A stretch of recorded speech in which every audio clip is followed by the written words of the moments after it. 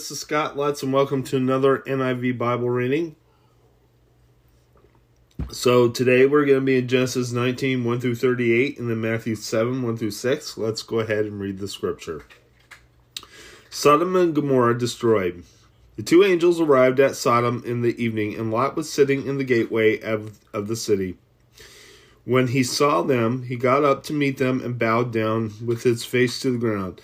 "My lords," he said, "please turn aside to your servant's house. You can wash your feet and spend the night and then go on your way early in the morning." "No," they answered, "we will spend the night in the square." But he insisted so strongly that they did go with him and entered his house. He prepared a meal for them, baking bread without yeast, and they ate. Before they had gone to bed, all the men from every part of the city of Sodom, both young and old, surrounded the house. They called to Lot, "Where are the men who came to you tonight? Bring them out to us so that we can have sex with them." Lot went outside to meet them and shut the door behind him and said, "No, my friends, don't do this wicked thing. Look, I have two daughters who have never slept with a man. Let me bring them out to you, and you can do what you like with them. But don't do anything to these men, for they have come under the protection of my roof." "Get out of our way," they replied, and they said, "This fellow came here as an alien, and now he wants to play the judge. We'll treat you worse than them." They kept bringing pressure on Lot and moved forward to break down the door. But the men inside reached out and pulled Lot back into the house and shut the door. Then they struck the men who were at the door of the house, young and old, with blindness so that they could not find the door. The young men said to Lot, "Do you have anyone else here, sons-in-law, sons or daughters, or anyone else in the city who belongs to you? Get them out of here, because we are going to destroy this place." The outcry to the Lord against its people is so great that he has sent us to destroy it.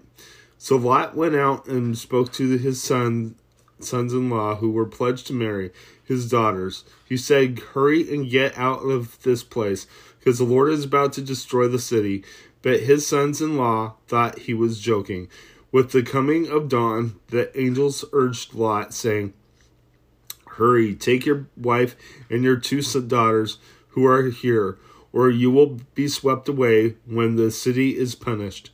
When he hesitated, the men grasped his hand and the hands of his wife and of his two daughters and led them safely out of the city, for the Lord was merciful to them.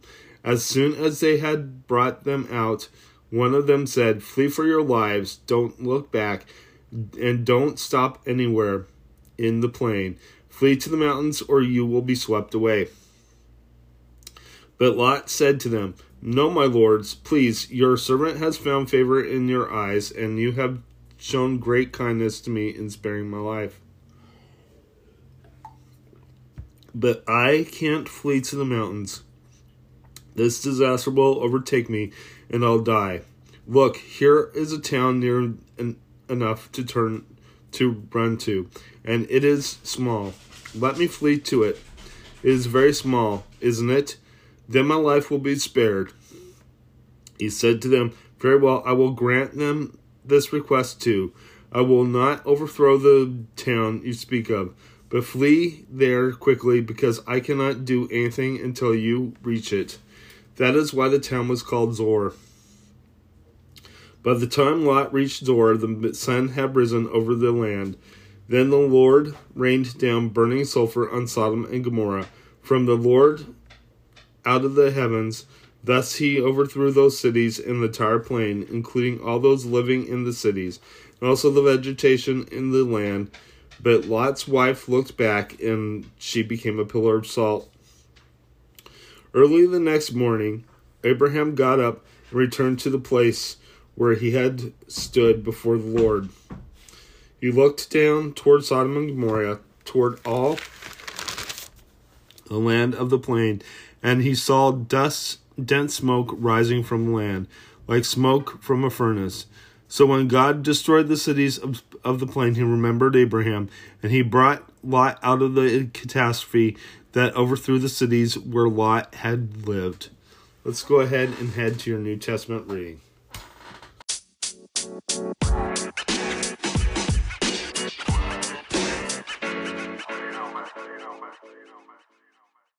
All right, so now we are in Matthew 7, 1 through 6, judging others. Do not judge, or you too will be judged. For in the same way you judge others, you will be judged, and with the measure you use, it will be measured to you.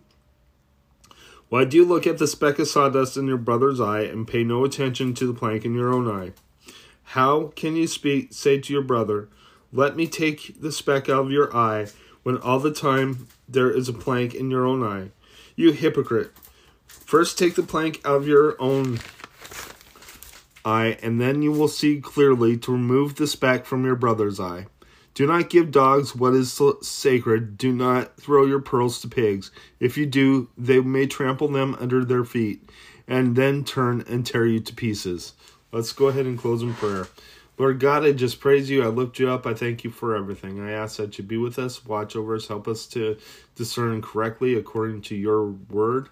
And Lord, I just ask that you walk with us today. In Jesus' name, amen. God bless you. Have a great day.